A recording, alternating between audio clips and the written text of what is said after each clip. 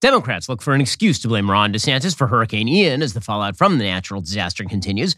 Vladimir Putin annexes parts of Ukraine, upping the chances of nuclear war, and Joe Biden goes a-wandering again. I'm Ben Shapiro. This is The Ben Shapiro Show.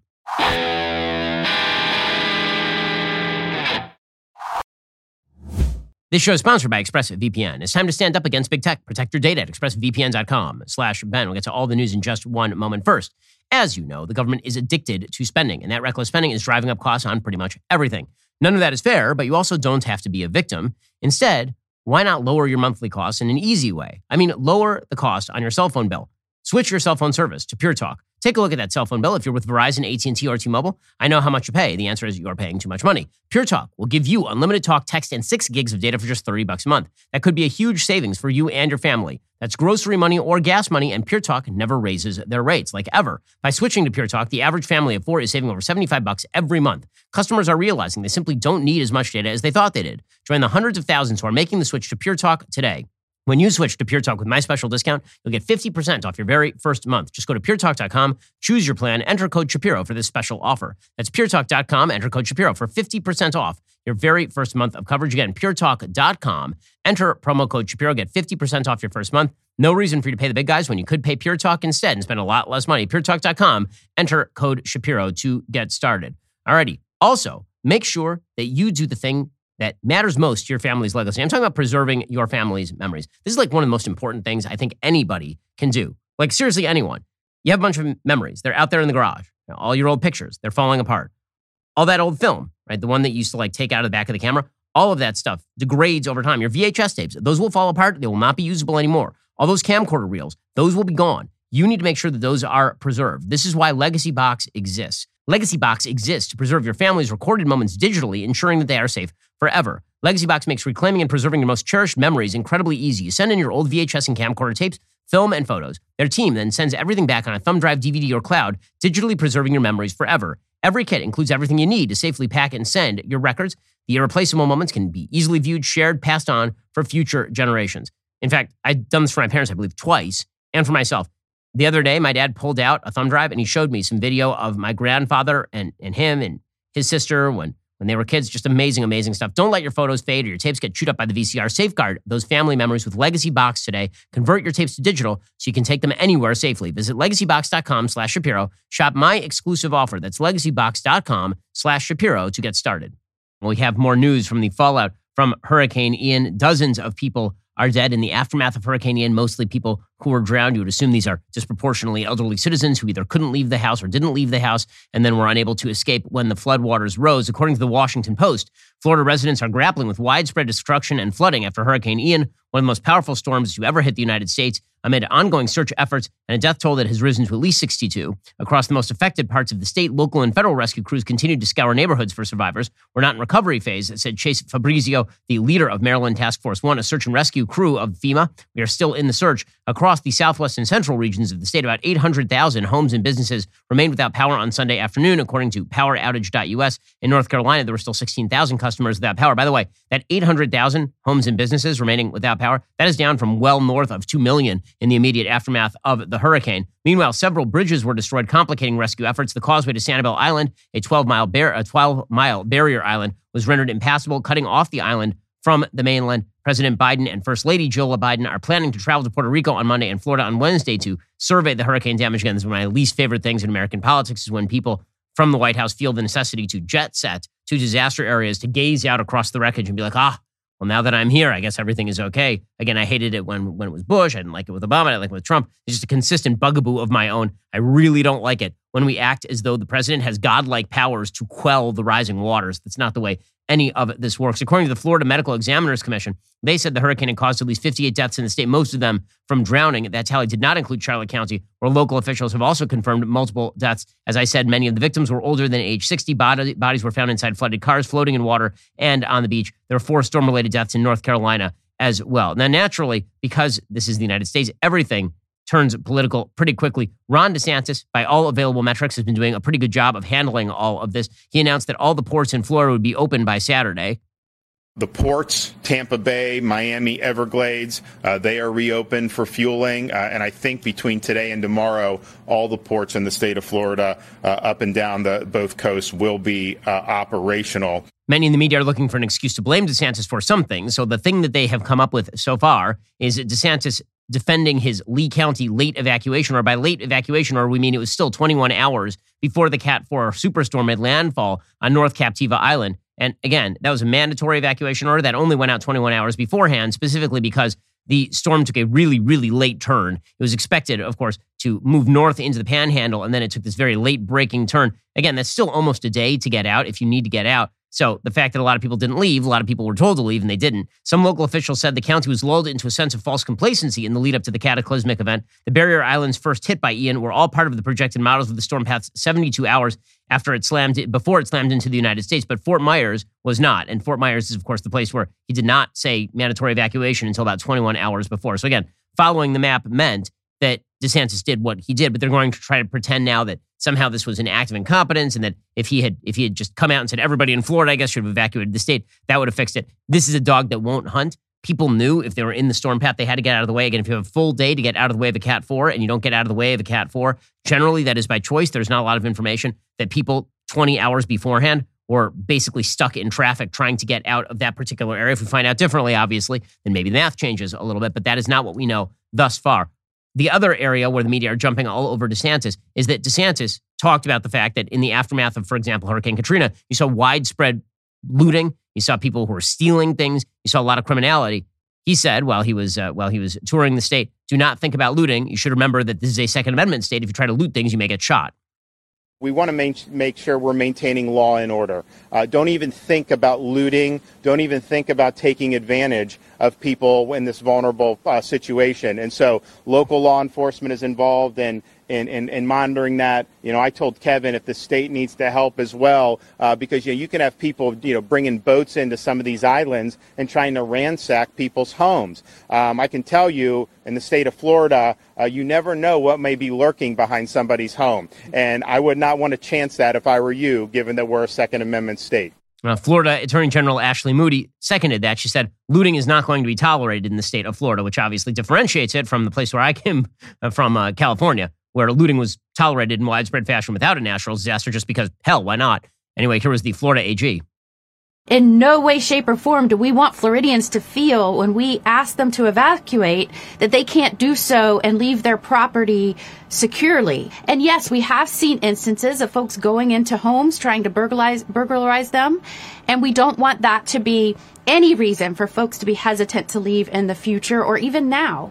So we've issued those strong warnings, and certainly Florida Governor DeSantis has been strong and made sure that everyone knows Florida is a law and order state, and that will not be tolerated. Now, this is a completely racially neutral standard. Don't loot things and you won't get shot. This seems pretty obvious, except to the folks over at MSNBC. Joy Reid tweeted out, when the looting starts, the shooting starts. Segregationist Miami Sheriff Walter Headley, 1967, didn't take DeSantis long to return to form. He's a segregationist now. So when he says that you shouldn't loot in the middle of a hurricane aftermath recovery, and that there are a lot of people in Florida who own guns, that's obviously a form of segregation. By the way, you talk about the low bigotry, the soft bigotry of low expectations.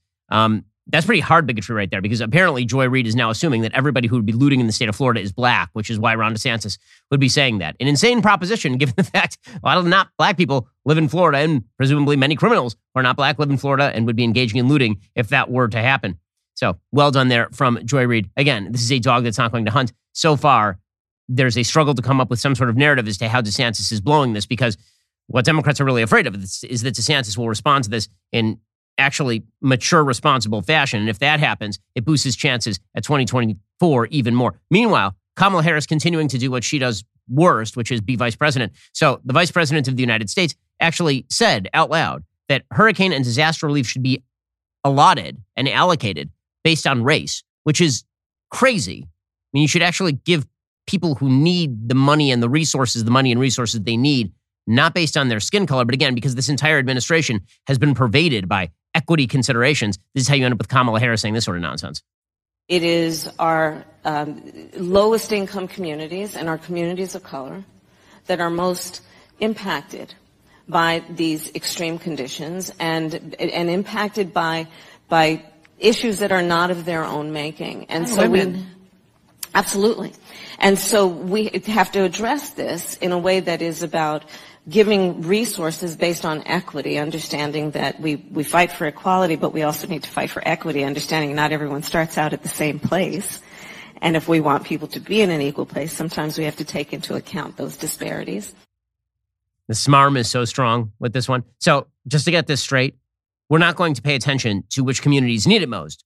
We're going to pay attention to which communities are apparently most stacked with people of color in the name of equity, according to Kamala Harris. This, of course, prompted the state of Florida to be like, no, that's not the way this is working. That would actually be illegal, right? You can't actually do that under federal or state law. That is discriminatory. The fact that the vice president of the United States keeps saying stuff like this is, once again, demonstrative of a worldview that is incredibly perverse. The idea being, again, the old New York Times headline, "World to End Tomorrow, Women and Minorities Hit Hardest."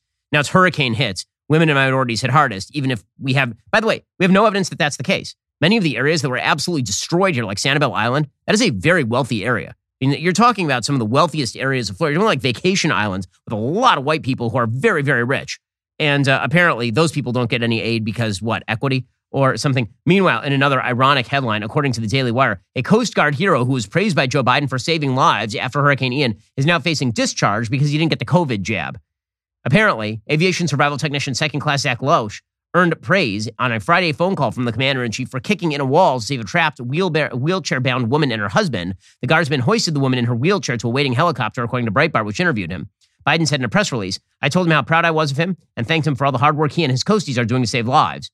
And he personally thanked Loesch and Lieutenant Commander Christopher Hooper for the heroic work they and their Coast Guard colleagues have performed during search and rescue operations in response to Hurricane Ian. Apparently, Biden said that Hooper's team also saved a 1-month-old baby. It was not clear where the rescues occurred. There's only one problem, according to the Daily Wire. The next time Loesch hears from a federal official, it could be to learn that his career is over because he told Breitbart that he had applied for a religious exemption to avoid taking the COVID vax, but doesn't expect to have it honored. He said, "If I'd asked any of the people I saved yesterday if they wanted to come with me, even though I'm unvaxxed, every single one of them would have said yes," he said. And all of this is madness and, again, demonstrative of the silliness of this administration, which has very screwed up priorities, shall we say. Meanwhile, we'll get to more on this in just one second. First, does it make sense that a single company controls 90% of all internet searches, runs your email service, and gets to track everything you do on your smartphone? Big tech is more powerful than most countries, and they profit by exploiting your personal data. It's time to put a layer of protection between you and your online activity and the people who exploit that online activity. That's why I use ExpressVPN. Think about how much of your life is on the internet. Sadly, every site you visit, video you watch, or message you send gets tracked and data mined. But when you run ExpressVPN on your device, their software hides your IP address. This is something big tech can use to personally identify you. So ExpressVPN makes your activity harder to trace and sell to advertisers. ExpressVPN also encrypts 100% of your internet data to keep you safe from hackers and eavesdroppers on your network. ExpressVPN does all of that without slowing your connection. What I like most about ExpressVPN, it's really easy to use. Download that app on your computer or phone, tap one button, you are now protected. So stop handing over your personal data to the big tech monopoly that mines your activity and sells your information. Protect yourself with the VPN I trust to keep me safe online. Visit expressvpn.com/Ben. That's expressvpn.com/Ben. Get 3 extra months for free. Go to expressvpn.com/Ben right now to learn more. The left is trying to take advantage of Hurricane Ian, not just to bag on Ron DeSantis for no discernible reason, but also to push the idea that this is climate change. So they had on the noted scientific expert Bill Nye, who's mostly a noted scientific expert because he spoke to us about basic science, like how to make a potato battery when we were all 8. But apparently Bill Nye is like the best climate scientist they could come up with over at CNN. So the very, very well-versed in all climatology, Bill Nye, and Jim Acosta, who's very well-versed in how mirrors work, they really went at it here. If we don't acknowledge there's a problem, we're not going to get it done. And so I just want to ask conservative lawmakers to cut it out. I understand that you want to get reelected. I understand that you have this primary system which motivates you to get these hardcore conservative voters engaged. But look, you've just cut it out. We've got hundreds of thousands of people suffering tremendously. Now, come on, let's get to work. This is the United States. Come on, let's be world leaders, for crying out loud. And Bill, I mean, when we talk to people out here on the ground, I talked to several folks this morning who were saying this, that, we just need to come together as a country. Okay, I mean, I'm sorry. Listening to Bill Nye lecture you about climate change, this is just, if only we had the will, man. If only we could all wear weird bow ties and still live off the legacy of making a show that we used to like put on our VHS tapes in 1997. And then you got Jim Acosta being like, I too am a climate change expert because I'm standing in Florida wearing a polo shirt that's unbuttoned. Look at me. I know about climate change as well. And the data demonstrate hurricanes are not more common and they're not more severe. This is one of the areas where the link between climate change and weather events is actually the weakest by all available data. It is interesting to note that Bill Gates, who's a big proponent of the idea that we have to do world-beating change in order to prevent climate change, even Bill Gates came out yesterday and he said, I don't think it's realistic to say that people are utterly going to change their lifestyle because of concerns about climate. You can have a cultural revolution where you're trying to throw everything up. You can create a North Korean type situation where the state is in control. Other than immense central authority to have people just obey, I think the collective action problem is just completely not solvable.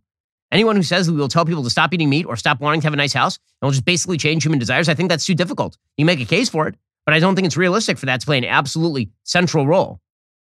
That is correct. I mean, shock of shocks. It turns out that apparently Bill Gates is now living in the world of reality. Well, there is one piece of news with regard to climate change that seems relevant here, and that is that the UN is now basically admitting that they are working with the world search engines to shut down all available information that rebuts the common narrative on the left, right? Which is that climate change is entirely man-made, not mostly, entirely. And also that we can prevent all climate change in the future if only you stop eating meat and only if you get a smaller house and you just get rid of that gas-powered vehicle and if you have fewer kids and all the rest of it. This is why you had UN official Melissa Fleming at the World Economic Forum explaining that because the UN is in charge of the science, they now get to hang out with the folks over at Google and determine exactly what sort of stuff you get to see on this topic. You know, we partnered with Google, for example. If you Google climate change, you will, at the top of your search, you will get all kinds of UN resources. We started this partnership when we were shocked to see that when we Googled climate change, we were getting incredibly distorted information right at the top. So we're becoming much more proactive. You know, we own the science and we think that the world should know it, and the platforms themselves also do. But again, it's a huge challenge that I think all sectors of society need to be very active in. Yeah, the words of tyranny right there. We own the science. We are the same thing you heard from Anthony Fauci. He was the science, therefore you had to listen to him no matter how wrong he was. And now you have this UN official saying we own the science, therefore we are working with search engines to prevent you from seeing information that rebuts some of the things that we are saying. And the informational environment is just going to get worse here because there are so many people at the very top who are full-on convinced that they know better than you, and therefore they get to dictate terms to you and prevent you from seeing any sort of dissenting information. Meanwhile, the White House is attempting to use Hurricane Ian to blame gas companies, again, for rising gas prices. So here's Karine Jean-Pierre, the wildly untalented press secretary to the President of the United States, explaining that the White House is going to make sure that gas companies don't take advantage of hurricanes. Again, this is one of the dumbest talking points for the White House. The gas prices, they were going down. Now they spiked a little bit.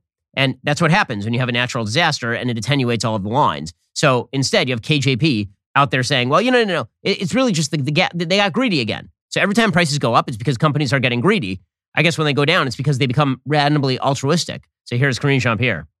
What we're saying is we're just making sure that while people are we are all dealing with a hurricane, that gas and oil companies don't take advantage of it. It's just a little bit of a, hey, we want to make sure in this time, when people are losing their homes, when people are dealing with an incredibly difficult time, that we shouldn't take advantage of it. That's it. It is just coming from the president, and we feel that coming from the president is a powerful voice. And so, look, we know that disruptions from hurricanes can pose challenge to markets, but the latest projections show that major refineries should not be impacted by Hurricane Ian. And so we're just making it very clear to the oil companies. The president is making it very clear to the oil companies.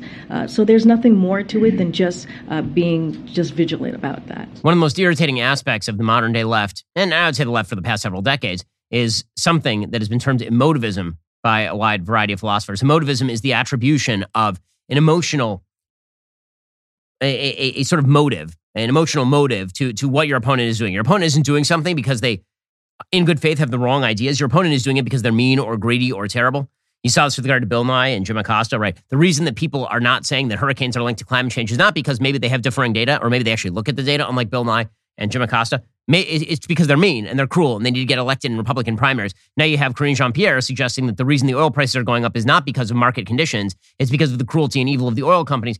This does allow you to avoid the consequence of your own bad policy. You just get to claim that the real reason that your policies are failing is because everyone is mean. The real reason that your policies just are having precisely the opposite of their intended consequence is because everybody around you is cruel and vicious. Gavin Newsom is doing this routine. So the gas prices in California are extraordinarily high. We're talking above $6 per gallon. The average price a gallon per this week in California is $6.29 a gallon in California. $6.29. Now where I live, which is in South Florida, you're talking about still well below $4 a gallon. In California, it's above $6 a gallon right now, well above it. But here's Gavin Newsom blaming the oil companies for being greedy, not his own garbage policy. Gas prices in California have increased by a record 84 cents per gallon in just over 1 week. That's a $2.50 difference compared to U.S. prices. It just doesn't add up. The degree of divergence from the national prices has never happened before. And oil companies, they provide no explanation. The fact is, they're ripping you off. Their record profits are coming at your expense. And that's why today I'm calling for a windfall tax to ensure these profits go directly back to help millions of Californians who are paying for this oil company extortion. In addition, earlier today, I directed the Air Resources Board to make an early transition to our winter blend gasoline. This should immediately increase supply and result in savings of up to 25 cents per gallon within the next 2 weeks. He's such a used car salesman. I love it.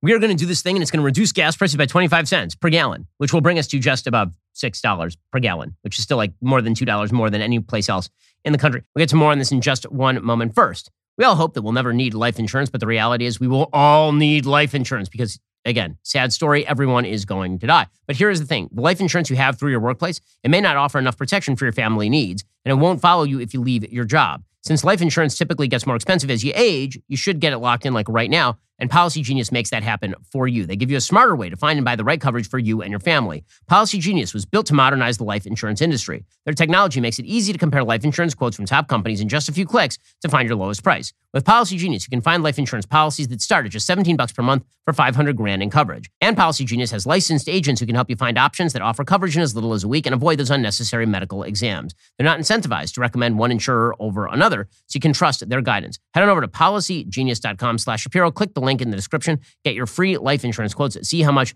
you could save. That's policygenius.com/Shapiro. Again, policygenius.com/Shapiro.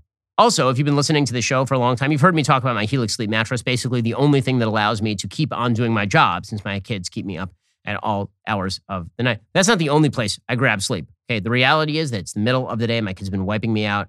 It's on the show. I need to conk out for like 15 minutes. My Allform sofa makes the magic happen. Helix has left the bedroom and has entered the living room with Allform. They've launched a new company. It's called Allform. They're ready to make the best sofas in the game. Allform sofas are American-made, easy to assemble, scratch and stain resistant, stylish and comfortable. Allform sofas are modern yet timeless. They're seating pieces that come in a variety of sizes, shapes, and configurations. They're easily customizable. They cost a fraction of what you would pay in traditional stores. They're designed to be flexible and adaptable. They can even grow with you the way you live. So you start off with a smaller couch, and then it tends to grow over time. They've got everything from armchairs and love seats to an 8-seat sectional, so you can find the perfect piece for any space. Plus, Allform sofas are shipped directly to your door, can be assembled in just a few minutes. No tools necessary. Plus, again, you can try it out for 100 days if you decide whether you want to keep it. That's more than 3 months. And if you don't love it, they'll pick it up and give you a full refund. So go to allform.com/Ben right now. They're offering 20% off all of our orders for our listeners. Again, that's allform.com/Ben. Step up your sofa game today. It's probably because oil companies in California are particularly mean. Like everywhere else, they're very altruistic, but in California, they're extraordinarily mean. Or alternatively, California's energy policy is garbage. It's a really, really bad energy policy. That's precisely what the editorial board over at the Wall Street Journal is saying. Quote, California gas prices have long been higher than the national average owing to hefty fuel taxes and climate regulations. But the difference now is the largest in at least 2 decades. Taxes add about 66 cents to the price of a gallon, about twice as much on average as other states. California's cap and trade program and low carbon fuel standard add roughly another 46 cents a gallon. So just right off the bat, you're talking about the cap and trade program and the taxes. You're talking about $1.12 that is being added directly to the price of gas. Okay, so that's already explaining more than half of the discrepancy currently between national gas prices and California gas prices. These climate regulations are causing refineries to shut down or convert to producing biofuels that are more profitable because of rich government subsidies. California lost 12% of refining capacity between 2017 and 2021 and is set to lose another 8% by the end of next year. Yet refineries outside of the state can't produce its supposedly greener fuel blend. Right? So the reason he's going to the winter fuel blend, which is the less green version, is because there's such heavy restrictions on how you do the fuel blend in California that only California refineries can do it. But California refineries have been shuttering because they can't make enough of a profit by doing business in the state of California because of Gavin Newsom. But they're the ones who are mean. They're the ones who are cruel. It is such common left-wing government statist nonsense to create a vast regulatory scheme that drives up the cost of a product and then blame capitalism for the failure of the competitiveness of the product. As the Wall Street Journal points out, when California refineries experience problems, gasoline supply becomes tight and prices shoot up. A few refineries are experiencing scheduled maintenance after running all out over the summer. A couple experienced unexpected problems. West Coast fuel inventories are the lowest in a decade, and California refiners are now reaping huge profits because they can and because they have to, because you have to stock up right now because when the pendulum swings the other way, you're going to get crushed. If you're a refiner on the Gulf Coast, your gross profit on gas is about $6.60 per barrel of oil. If you're in LA, it's about $101, according to Tom Close of the Oil Price Information Service. As much as progressives loathe big oil, their climate policies benefit large refiners and producers that can sustain the state's steep regulatory costs. They created basically a de facto monopoly for all the people they're now yelling at. So again, well done here from Gavin Newsom. This is why he desperately is attempting to backfill his own bad policy by allowing those refineries to produce winter blend, which again is the less clean version of fuel. Meanwhile, on an international level, the drop in oil prices is actually going to now lead to higher prices because OPEC does not like it when the gas prices drop this much. So according to the Wall Street Journal, OPEC Plus is now set to consider its most drastic reduction of production since the pandemic in order to help prop up falling oil prices, a move that could pressure on global economic growth. OPEC and its Moscow-led allies, collectively known as OPEC Plus, is considering a cut of more than 1 million barrels a day, delegates in the group said. Concerns about a slowing global economy have dragged oil prices down at their fastest pace since the COVID-19 outbreak began in early 2020, prompting OPEC to consider ways to prop up the price of oil. Any move by OPEC to raise oil prices could put further pressure on Western consumers who are already hurting from high energy costs while also helping Russia, one of the biggest energy producers in the world, fill its state coffers as it wages war against Ukraine. So again, the inflationary policy that was pursued by central banks all over the West and the insane spending policies pursued by nearly every European country, plus you get off the gas, and it turns out that you're still getting the gas and natural gas from Russia. Well, then when the prices drop because your economy sinks, all the places that produce gas restrict supply in order to drive up the price again. So the prices, which are already inflated because Russia is already taking a 2x4 to your energy markets, now those prices are set to jump even more. So again, well done policymakers here. Oil prices had shot up over $100 a barrel and stayed there for months, but Brent crude, the global oil benchmark, is now down 23% this quarter. Falling oil prices are often a pressure release valve for the global economy, reducing costs as demand falls in a cycle that repeats itself. OPEC Plus often holds itself out as a regulator of the oil market, aiming to keep supply and demand balanced, but a production cut would support prices at a time when they are at historically high levels. Because even though the oil prices have been coming down recently, like over the past month or so, they're still very, very high compared to where they were like a year ago. Adel Hamazia, a visiting fellow at the Center for Middle Eastern Studies at Harvard, said the move could play a role in making recessions worse in some countries. He explained the production cut could push inflation higher and hurt oil demand further.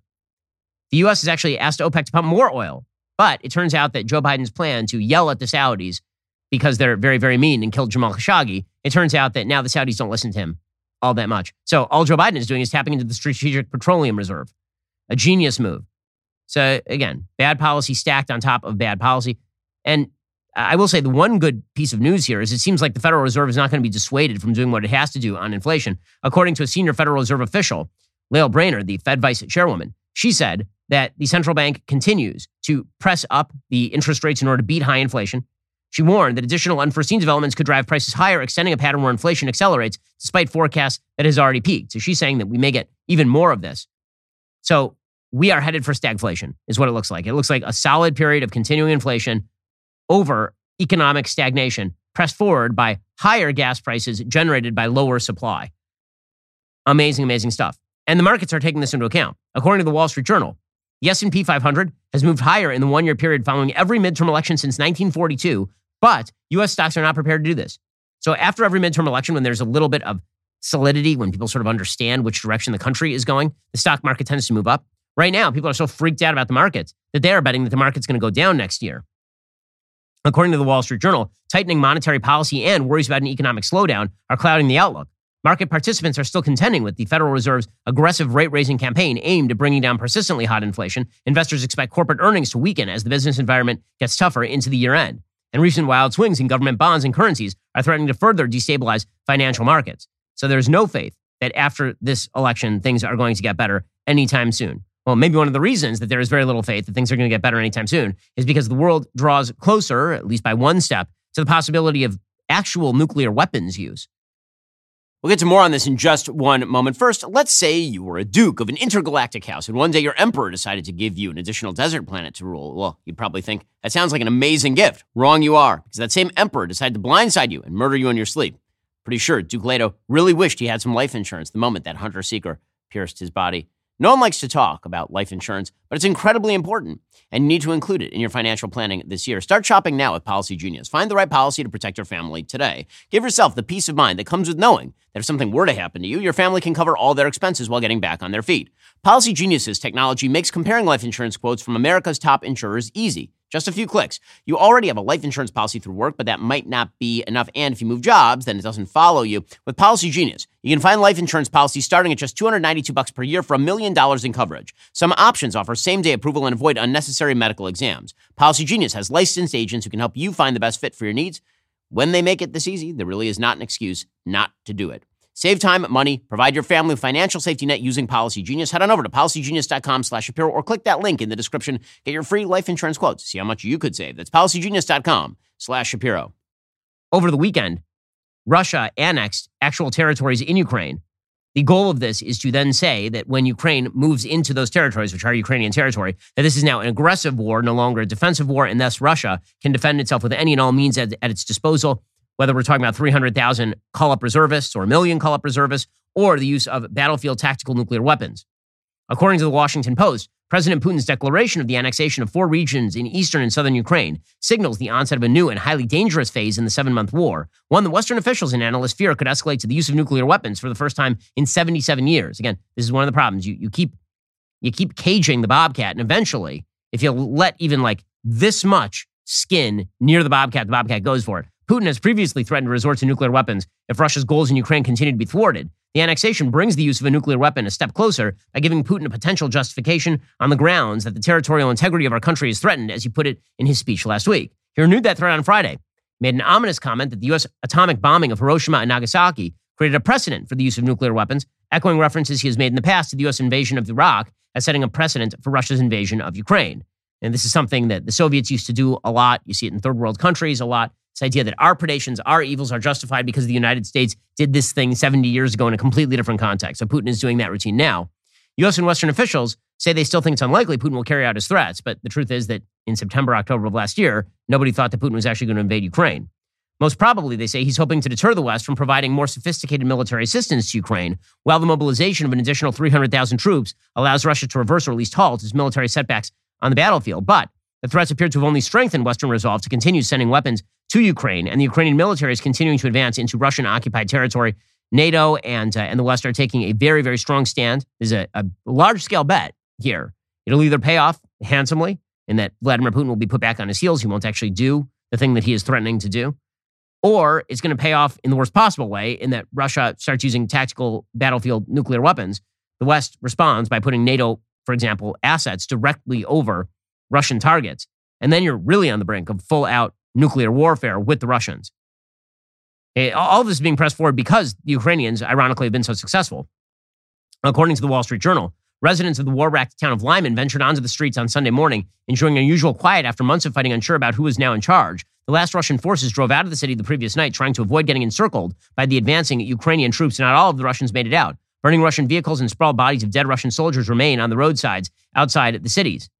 Lyman is a strategic town. It's on the northern tip of the Donetsk region. That's one of the 4 areas that Russia just annexed over the weekend. Its loss is a major embarrassment for Putin. The first such retreat from a city he claims is officially part of Russia. So as I say, the West is talking a big game here. And thus far, it's been easy for them to talk a big game because the Ukrainians who are fighting and doing and all the time. I mean, it's the Europeans who are undertaking economic largesse. It's the Europeans and the Americans who are really undertaking the shipping of what are kind of second-rate weapons to most of NATO and to the United States in particular. But they're taking a very strong rhetorical line with regard to Russia. Jens Stoltenberg, who is the head of NATO, he suggested that Ukraine might be able to join NATO, like right now. NATO has an open door policy, and every nation, including, of course, also Ukraine, has the right to choose its own path, including what kind of security arrangements it wants to be a part of. At the same time, any decision on membership has to be taken by consensus. All 30 allies have to agree to make such a decision. And the main focus, the top priority now among NATO allies and partners is to support Ukraine. Meanwhile, Jake Sullivan, the national security advisor to the president, he said that the Russian annexation attempt is a fraudulent attempt, which it is. I mean, the Russian attempt to annex this as a historic part of Russia is silly, but it obviously is an attempt to set up the predicate for the possibility of pouring more troops into the region. President Biden issued a strong condemnation of Russia's fraudulent attempt to annex sovereign Ukrainian territory. This act is a flagrant violation of international law, and it has no legitimacy. Unfortunately, it's also not surprising. It's straight out of Putin's playbook of deceit, disinformation, and aggression, and we've been warning about it for months. In fact, I've stood at this podium and warned about it several times, including as recently as last week. By the way, the Ukrainian advances continue apace. According to certain Russian sources, they're saying the Ukrainian forces are trying to take over a place called Berislav. If those claims are true, it would indicate Ukrainian soldiers have now breached around 72 kilometers into Russian lines in Kherson Oblast, which is, again, one of these regions that Russia is now claiming as its own. So the possibility of Putin actually doing something wild is growing by the day. This whole situation is very much reminiscent of the 1939-1940 so-called Winter War in Finland. At that time, it was right at the outset of World War II. The Molotov-Ribbentrop Pact had been signed. There was an alliance between the USSR and Germany. And the USSR decided that while they were kind of gobbling up land that they had not actually expended any military resources for, they may as well go after Finland as well. And so they declared war on Finland. They invaded Finland, a very, very tiny country. And Finland fought back incredibly hard and actually stalled the Russian advance almost completely. They were receiving some forms of support from the United States. They were receiving support from the outside, from a wide variety of nations, ranging from actually Italy to Britain, to the United States, to Hungary. There's a lot of support against the USSR in Finland, and it basically stopped the USSR dead. At the very last minute, there was a big infusion of Russian troops into that region, like right into the north of Finland, and basically the USSR cut a deal with Finland that prevented the rest of the world from going to war directly with Russia. That was at a time when there were no nuclear weapons. And so the idea there was that the West was sort of relieved in the sense they wouldn't have to go to war with this enormous country that was the USSR. They wouldn't have to go to direct war at a time when they were already at war with Hitler. And Stalin was relieved because he wouldn't have to go directly to war with one of these capitalist countries he thought was fighting another capitalist country in Germany. He saw the war between Germany and the West as a sort of internecine war in the West. The difference this time is that we're not talking about the possibility of having to go directly to war with a conventional army in Russia. That would not be all that intimidating for NATO. NATO has resources that vastly outpace that which Russia can bring to bear. We're talking about a nuclear-armed country. And so the real threat here is not that Russia is going to rush a bunch of troops into the region. The real threat is the possibility of use of nuclear weapons in the region, violating that precept. And nobody really knows what's going to happen next. If Russia were to use a nuclear weapon, nobody knows what the response looks like from the West. What do? Do they put those NATO airplanes over Russian targets? Do they provide significant forward military resources to the Ukrainians for the possibility of taking actual Russian territory? What does that even look like? And this is why Putin's threatening it, of course. So this is now a giant bluff. I mean, this is a giant poker game. And again, when I say it's a bluff, I hope it's a bluff. It may not be a bluff, which is why, as I've been saying all along, the best case scenario here is that Putin goes. But if we're just hoping to avoid the worst case scenario, which is the reinstitution of nuclear weapons, well, then at this point, you have to be talking to Putin about what an off-ramp looks like. By the same token, if Putin can simply hold up the rest of the world by threatening to use a nuclear weapon, well, there's a reason why North Korea has a nuclear weapon. It's because they've been able to hold at bay the rest of the world, despite being a horrific, tyrannical hellhole of a state. And this is why Iran is seeking a nuclear weapon as well. Alrighty, coming up, we'll get to Joe Biden, who unfortunately continues his descent into senility. The Daily Wire is hiring a senior front-end web developer to join our streaming platform and e-commerce team. You need at least 3 years of real-world software experience, but you don't need a college degree, just big league coding chops. In Big Bang Theory speak, you got to be adept in HTML5, CSS3, JavaScript, React Native, and RESTful APIs. I don't know what any of those things are, but you may, which might make you qualified for this job. In any case, if front-end web development is your love language, apply to join us in Nashville, where you will upgrade the user experience and beauty, not just of our streaming platform, but more importantly, of my sections of the website, which is the part that's important to me. So go to dailywire.com/careers and apply today. Also, the Daily Wire is hiring a senior vice president of marketing, analytics, data, and operations. That is a lot of responsibility. I'm told this is a high-profile executive role with paid relocation to Nashville. That's nice. I don't know what any of those things mean either. This innovator will design, hire, and oversee a world-class marketing data and analytics team that is built atop the marketing data stack, from CRM platforms to multi-touch attribution tools to propensity targeting models. Again, don't know what any of this means. This leader will, for example, study which Daily Wire shows and films most interest the fans, and also which Daily Wire host is most annoying. We don't need to study for that. We know the answer. That's Michael Knowles. So if you understand what a full marketing data and analytics stack is, you might want to head on over to dailywire.com/careers right now to apply. Well, speaking of someone who doesn't know what's going on around him most of the time, the President of the United States continues to gaffe apace. So repeatedly over the weekend, the President of the United States just made clear that he should not be allowed out of the basement because every time he comes out of the basement, he makes a boo-boo. So at one point during a speech over the weekend, the President suggested that he was used to being banged up on by Republicans, but I know I'm being banged up by the Republicans, but come, bring it on. Yeah, bring on him, man. Also, I don't know why he's on the set from a 1970s game show, but apparently he is. Also, Joe Biden told a reporter at one point not to look at the teleprompter. This is a thing that he said in the middle of a press conference. America and its allies are not going, let me emphasize, are not going to be intimidated, are not going to be intimidated by Putin and his reckless words and threats. He's not going to scare us, and he doesn't, or intimidate us. Putin's actions are a sign he's struggling. The sham referenda he carried out, and this routine he put on. Don't worry, it's not on there if you're looking. Okay. Who's he talking to, and why? And why is he talking to the teleprompter again? Yeah, when this was Donald Trump, this just demonstrated who's unfit. When it's Joe Biden, he's everybody's charming grandpa who talks to ghosts. He did that again, so that was fun. He finished his little presser. And Jill came to guide him away the way that Edith Wilson used to wheel away Woodrow. And Joe Biden just starts like shaking hands with the air again. Maybe it's just, again, my going theory is maybe it's we who cannot see. Maybe, in fact, he does have a best friend who's a ghost. It's possible. I mean, why not? First of all, that'd make a great pitch for a movie. It would do better than Bros did over the weekend. The president who has an imaginary friend who died like 20 years ago. I think that would work. Here's the President of the United States and his imaginary dead friend. Here he is. He's talking to no one. And then he's like, where should I go? And Kamala Harris is like... Talking about that a little later today, okay? Kamala Harris is like, let's go this way. And Jill's like looking down at the floor just to make sure that he doesn't trip over a cord. Literally, that's what they're doing. They're all looking down at the floor to make sure that Joe does not trip over the cord to the teleprompter. Yeah, all of this is very, very encouraging. It's also very encouraging that the person backing up Joe Biden is Kamala Harris. Joe Biden suggested that she would not be the last woman to be either vice president or president. If he is trying to predict here that Kamala Harris will be president, I can dissuade him of that notion. Kamala Harris will never be president of the United States. She is awful at this job. There's no way, unless God forbid something happens to him and she just accedes to the job. There's no way. There's no way she becomes elected president of the United States. You're the first, but Kamala often says you won't be the last. Kamala won't be the last woman to be vice president or president. She's not going to be. Okay.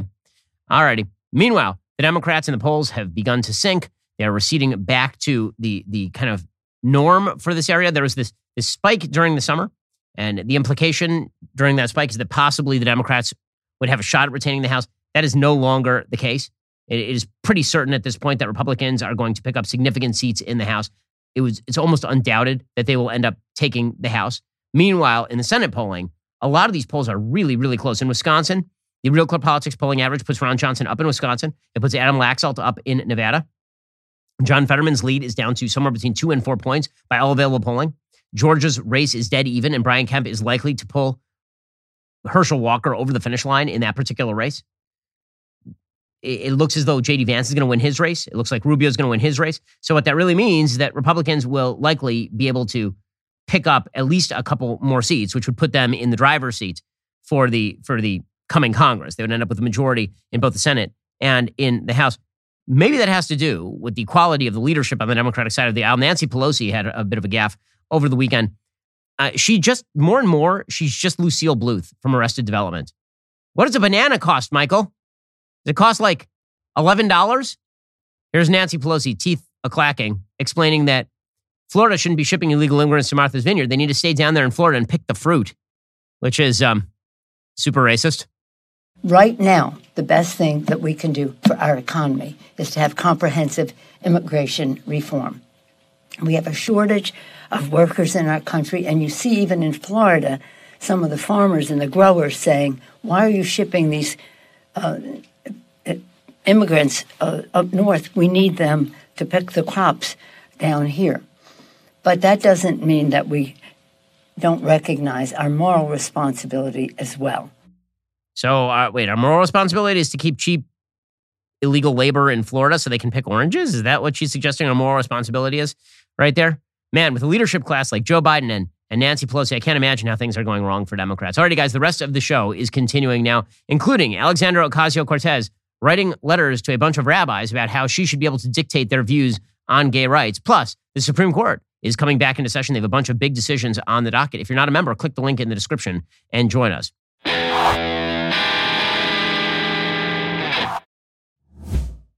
We'll get to more on this in just 1 second. First, Pure Talk believes in American values, and that free should mean, like free. So when you switch to Pure Talk today, you'll get a free Samsung 5G smartphone. There's no 4-line requirement, no activation fee, just a free Samsung that's built to last with a rugged screen, quick charging battery, and top-tier data security. Qualifying plans start at just $35 a month for unlimited talk, text, 15 gigs of data, and a mobile hotspot.